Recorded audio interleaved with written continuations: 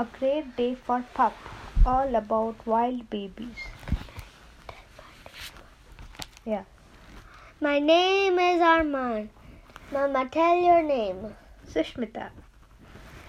It's a great day for pup and for Joey and calf. It's a great day to learn, a great day to laugh. I have fixed up a jeep that could not be sweeter. It's my super de duper wild animal greeter. Climb in, Dick and Sally. It is time now to go to wherever on earth the wild babies grow. The motor is racing, and it is no wonder we have a long trip to Australia down under. Ma Kangaroo's pouch is safe as a purse. It's where her Joey will grow and will nurse. Joey will stay there until it is grown to the size when it can go out on its own. A new Joey is tiny. To show what I mean, think one will hold up this red kidney bean. These ostrich parents seem to know best the way to watch over the eggs in their nest. Just like some humans, I guess you might say, Dad works the night shift while Mom works the day. When the chicks hatch, they get up and go. Off to learn lessons, they march in a row. Intro to bug hunting, plans to eat one not one. The chicks learn to kick and they learn how to run. When a predator comes, Dad knows just what to do. He runs in zigzags, flaps his wings and says, "Boo boo!" What is a predator? I hear you ask me. A predator's a natural enemy. And here is a mom who might give you a shock with her rows of sharp teeth. Yes, this mom is a croc. For 70 days she watches her nest. She even stops eating, won't take time to rest. The baby crocs hatch while under the ground. Their mom digs them up when they let out this sound. Uh-oh. Then she opens up wide, lets them all crawl inside, and at the bank of the river they take their first ride.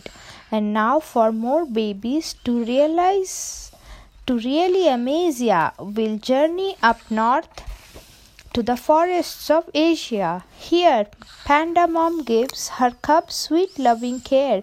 She has to. It's blind and it has almost no hair.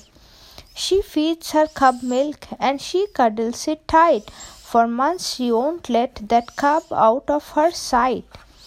Thing one has a chart on which he will show just how fast this cute panda baby will grow. At 1 month the baby can't do much at all. At 4 months it is just beginning to crawl. At 7 months it can climb and can chew on the fast growing plant that we know as bamboo. For 3 years this tigress watches over her brood. She keeps them all warm and she hunts down their food.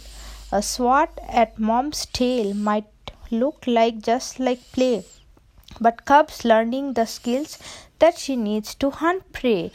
And what just is a prey? I hate to sound crude, but prey is an animal hunted for food.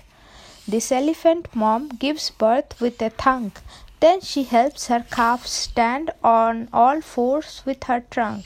She teaches it how to stay cool and survive where the mud wallows are, where the tasty plants thrive.